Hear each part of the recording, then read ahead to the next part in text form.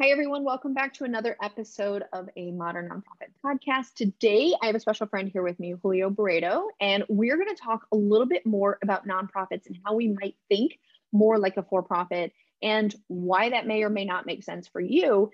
I, as you all know, run a for-profit business that works exclusively with nonprofits. So I'm on a little bit different perspective, and I used to work for a nonprofit. So I kind of get some of the challenges there with respect to that. And Julio, you too, you work with, for-profit, you've worked with nonprofit, you kind of mentor all sorts of people. So I'm really excited to get into this conversation and talk about, I think, some areas that could be maybe a little controversial, right? Because some people like to be very separate from the for-profit world. So let's just go ahead and dive right in. But thanks, Julio, for being with us today. I'm happy to be here. Thank you for having me.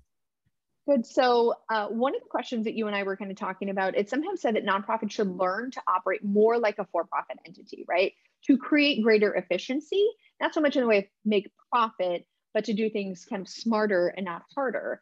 What can nonprofit executives learn from the private sector in your experience? I think there are three things. I think one is really focusing on results. It's been my experience that nonprofits oftentimes are so focused on process that they don't necessarily focus on getting results done. I think second is not to be afraid to change and to be innovative. I worked with a nonprofit, the last nonprofit I worked with, I was there 13 years. 3 years in, it was obvious to me the structure they had in place was outdated and was not going to accommodate where the future was heading, where you can see where the future was going. So I think being willing to pivot when things aren't working, I think is important. And I think the third thing is to recognize that the nonprofit has assets that it can leverage for its benefits. I'll give you two examples. That same organization I work with, we had a consultant approach us to help us with our fundraising. And they said, listen, you represent, your members are active in a variety of sectors, IT, and financial areas, construction. Those are assets that we can leverage and get these companies to pay to basically access your membership. The organization didn't understand that concept and lost a golden opportunity in some cases to triple their fundraising revenue. The second thing is we had a for-profit entity come to us and say, listen, we think you're sitting on a $20 million market and we want to provide management services to this market. We'll give you $800,000 in order for us to access that $20 million market. Now, the gentleman on staff that they approached thought that was a great deal. Me and others said, listen, if we're sitting on $20 million, why would we settle for $800,000?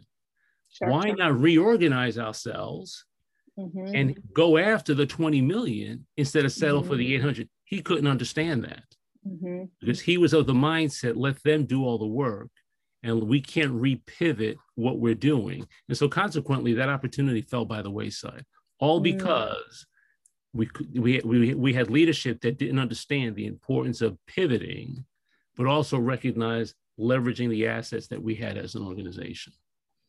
And what I'm hearing a lot about what you're saying is this entrepreneurial kind of a hustle mindset on seize opportunities, make the short-term investments for long-time rewards. I see that a lot in business, especially in the nonprofit space. I mean, I know because I've been doing the accounting and those processes are usually so incredibly outdated. That's right. And what I've found is that sometimes there's that you need to make some changes, you don't know where to go, or it just continues to fall further and further and further down the priority list, not realizing that you're giving up a lot of time and efficiency in the short run, simply because you just don't have the bandwidth to fix it. And so I will say, as a for-profit business owner myself, that's not unique to the nonprofit world, right? I started a firm from scratch. And I did all of the things. I never worked harder than I did for myself, even for a nonprofit, right? That's Which is kind of crazy because I was burned out in that job and I left. And I still had to force myself to re-engineer these processes, find efficiencies. Like I still did it. It was still hard. I still felt like I didn't have the bandwidth. But we have to kind of keep so many of these things, constantly asking ourselves, how can we do it differently? How can we do it differently? So, and I think the nature of the entities forces you to ask that question as an entrepreneur.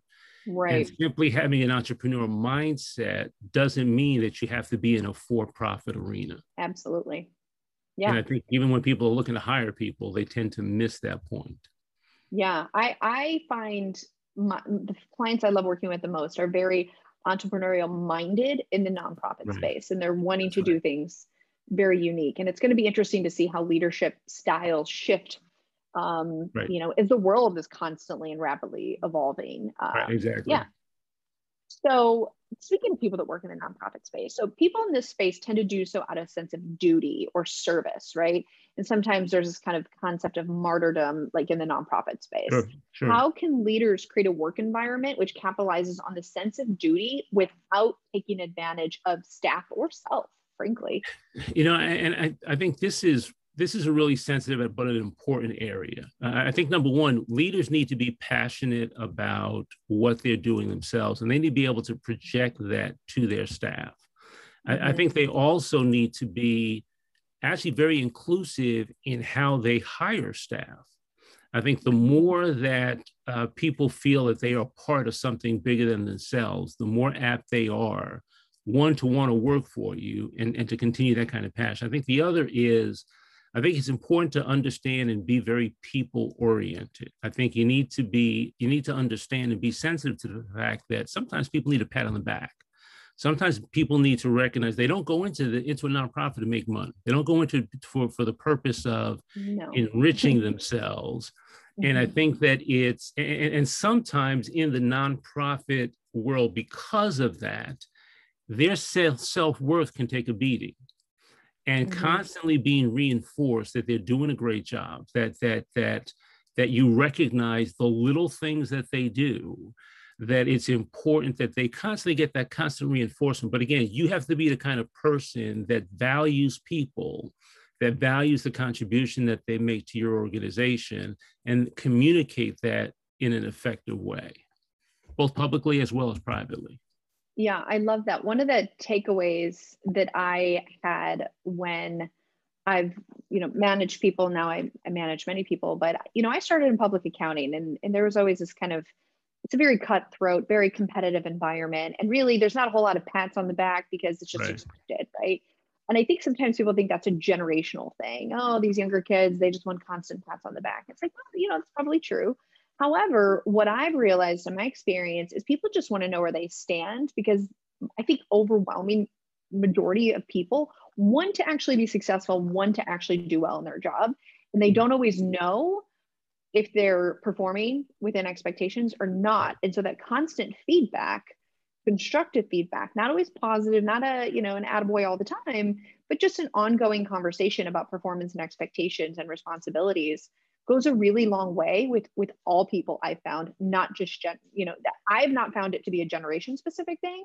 I think people are not necessarily used to that, but people appreciate it once they start getting that ongoing communication dialogue, like you were saying. I've learned two things about people. One is we're really children in adult bodies. Yes. And second, when you're managing more than 5 people, you're really managing an adult daycare center. And people constantly, and as you say, people have that need. And sometimes the older the person is, the more important it is to give them some feedback and some recognition, because it's easy as you get older to, one, maybe just slide into retirement, or 2, feel as if you're underappreciated for the new shiny thing. And we all need a pat on the back, no matter who you are, from the president of the United States to the street sweeper. We all need a pat on the back saying, attaboy, and then move on. Yeah, it's interesting you say that. I had a woman that reported under me, and she was twice my age, and I was a very young executive at the time. I think I was 28 when I took on my first CFO job, and I had a very ongoing conversation every month. We're going to talk about performance and goals and deadlines and all the things and where are we at. And she had shared with me, I've never had a boss show more interest in my personal and professional development than you have. And I've been in a career field a lot longer than you have. And so that's what I mean by it's not just a generational thing. You're absolutely That's right. right. All people need that. So when they don't get that, usually I find that leads to burnout. You're coming along, you're doing the best that you can, you're not getting feedback positively or negatively, you're just spinning around, not knowing what direction you're headed to or heading into. And I think that leads to burnout. So how do you think people can combat burnout in this space with respect to all of these challenges they're juggling? I think one, it goes back to who you are as an individual. I think that I've learned for myself, and I think others in the field, that those who see the job that they have as just one step in the continuum of their life, as opposed to their value wrapped around the work that they're doing, tend to have a healthier perspective on the environment that they're in. And they know when their time comes, when either maybe they're frustrated, it's irritated, it doesn't challenge them any longer. Their income necessarily isn't tied to, or their lifestyle isn't necessarily tied to the income that they're earning. By that, I mean, they don't feel that they need to stay there because of the pay, if you will, regardless of what that level of pay is. I think the more you have a broader perspective of your life, I think the easier it is to identify burnouts. For me, I realized I spent a lot of time in the political arena, and I realized that as my personal faith increased, my tolerance for the day-to-day of politics decreased. And there was one instance where I realized I was done, and it all had to do with other people's egos needing to be validated to get something done. And it took us 6 months for their egos to be stroked to get to the point where we were at that one point in time. And we just wasted 6 months of time. And then I realized this is not for me any longer. So I think that, again, I think that the more you're in tune with who you are, I think, and you have people around you who you talk to, mentors, confidants, people who can give you the straight talk, who'll say, you know what, I think you need to take a step back. I think that you're maybe going a little bit off track here. I think all those things, I think, help counter burnout. But again, I think it also goes back to how you value people and how you recognize the individuals on your staff so that they don't burn out simply from you being the cause of the burnout. You know, the failure to recognize them, the failure to give them something that's challenging. And in some cases, the failure really to kind of pay them enough to at least make it worth their while to stay where they are. I love that you talked about ego. And I think in my experience, and this is a little controversial topic, in the nonprofit world that I've spent a lot of my time in, I see a lot of egos, a lot of martyrdom, a lot of ineffective communication, right? And we don't want to just sit down and have the conversation and deal with the conflict and talk it out, which is always really fascinating to me. Because I'm working in a population space of people that are trained in these things in a professional sense. But when it's in a personal conflict way, and you hear this kind of things all the time in nonprofit administration, finance department versus the fundraising department, the administration versus the program side. And it's no secret, there's a lot of this conflict across the aisles. You're talking in a political sense, but I see a lot of that happen. Differing agendas with individual egos. And I think that leads to a large level of burnout as well, at least based on the people that I've noticed leave the sector for some of these political reasons. So I love that when you said you got burnout based on ego. And let me just say one thing. The first job I had was doing civil rights work. And my boss was very out of the box when it came to those issues. He said, listen, if we do our job correctly, there shouldn't be a need for a civil rights organization. And he got attacked from every angle because his view was there should be an end in mind. We should have a goal that ends what we do. But that was something that people egos wouldn't allow it. And in this case, you had a lot of people who were products of the 60s, who were now in the administrative roles. They had positions of authority. They could not let go of the idea that they would no longer be needed. Mm. Your egos Their couldn't identity. handle it. It's their identity, Their right? identity was wrapped around it. And you got to be very careful about that. That's why you need to have, I think, an idea of where your life is going and how what you're doing fits into your overall life. Oh, I love that. So kind of along those same lines, let's talk about kind of leadership style and when you're in a leadership role and kind of what training and skills that you might be able to get or evolve from or develop in some way to make you an effective leader, checking the ego, thinking about the end result in mind, tracking or moving towards results and not necessarily just like processes or complacency, really. Yeah. I think that I think the biggest thing is really developing your people skills. Life really is a series of personal interactions. And we learn how to communicate first from our parents, and then from our friends and family kind of grows out from there. But I think everybody has a different leadership style. You have to figure out what works for you. I work better under strong leadership. I have a hard time with people who I don't believe are strong leaders. And strong leaders to me are people who have conviction, people who are not afraid to express their opinion. They're not afraid. They accept the consequences of their actions. Weak leaders are always looking for the easy way out. The strong leaders are not looking for the easy. So I respond to strong leadership. I'm a New Yorker. Just tell me straight. I kind of joke, throw a couple of cuss words in there to make me feel at home. That's okay, right? Yes. And so I think you need to identify what kind of leadership that you're attracted to, but also and kind of develop those sort of skill sets. But you also have to be sensitive enough to understand not everybody might be attracted to your form of leadership. Sure. But the number one thing is you have to develop people skills. I once heard a gentleman who extremely successful businessman. I mean, when I say extremely successful, hundreds of millions of dollars. He says every quarter he reads How to Win Friends and Influence People. I said, if that's good enough for you, it's good enough for me. And sometimes we poo-poo those 5 love languages, Mindset by Carol Dweck. I think one of the reasons why I think I've been fairly successful is that I've been able to develop those people skills by reading those kind of books. And you don't realize how effective they are until you realize how effective they are. Right. And the better equipped you are as a people person, your ability to communicate with people, you will be an effective leader. And people will gravitate to you. They'll want to work for you and with you to get things done.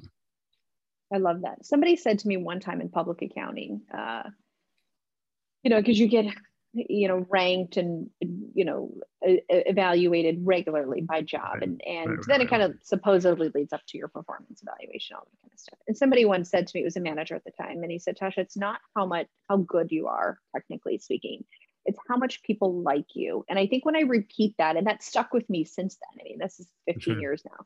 And that really stuck with me because I think people hear that and they think, well, you have to be a chameleon. You have to be fake. You have to, just be whoever you want people to be. But really, I think it's more along the lines of what you're describing. It's a constant intention to build personal connections and relationships. There's some sort of relatability with people so that they will want to work with you. They want to, interact with you. They respect you or something else. But I think that is really the key, I think, to the success that I've had is understanding that I have to be likable. It doesn't mean you always have to agree with me, but we have to be able to have conversations. You have to be able to trust my integrity, all of the things that are going to make someone likable, right? And I love that.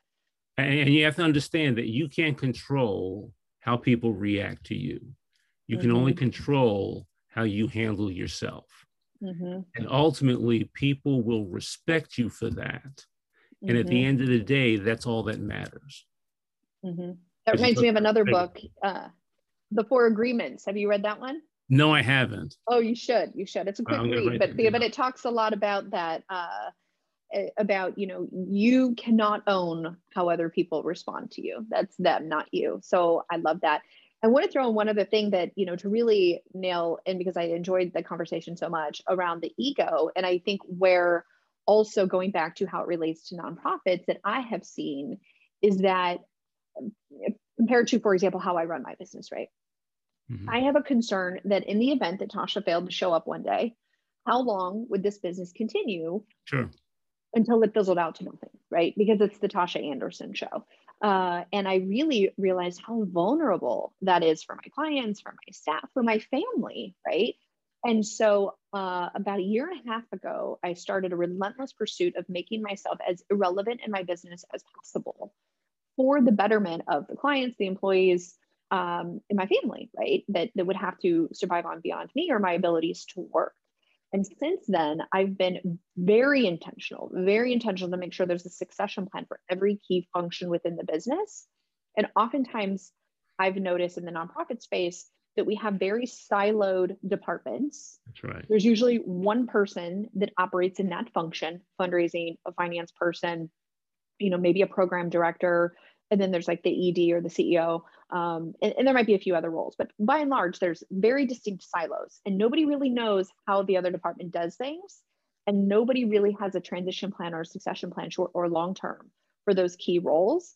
And really, in my experience, I've seen where organizations will keep leaders in place. And I've actually witnessed this happening, that we had a poor leader in place way longer than they should have been because no one knew how to do some of the key functions of that job.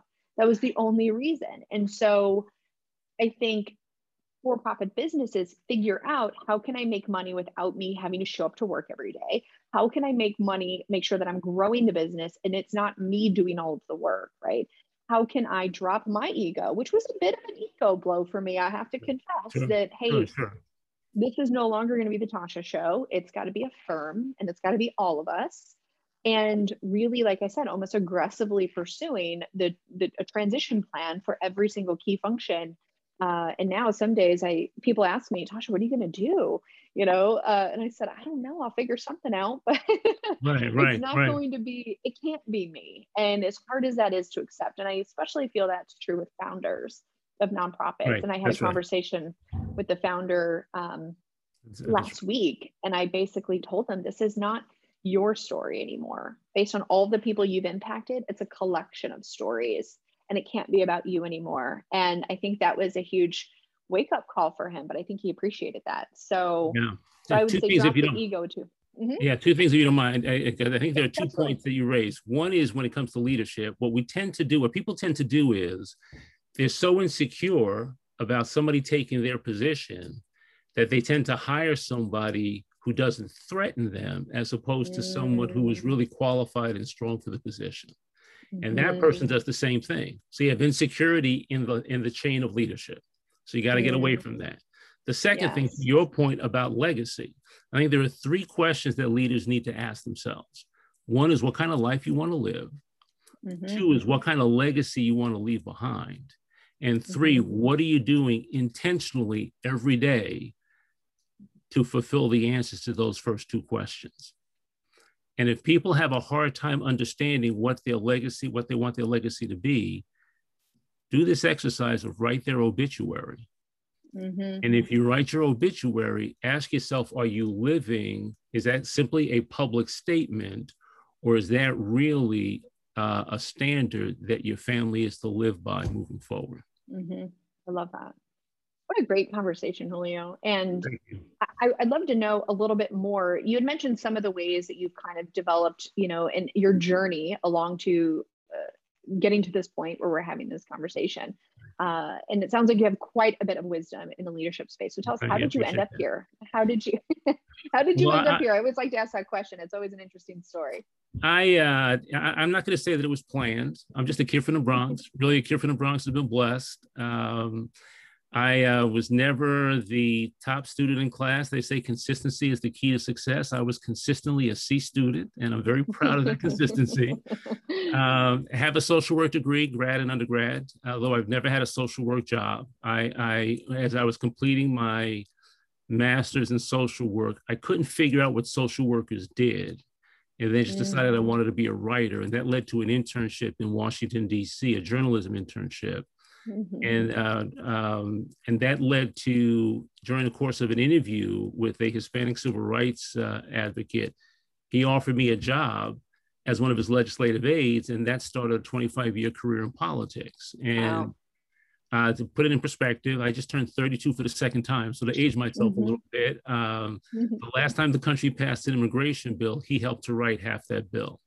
So I got access to some high-level politics at an early age, at an early stage in my career, represented local governments, mayor, city council people, and then represented housing officials. Had some medical issues as well that caused me to sort of leave the full-time job space, and that forced me to be an entrepreneur. And I'm still in a position where I'm able to make money, but also be of service to the community as well. So it's a great place to be.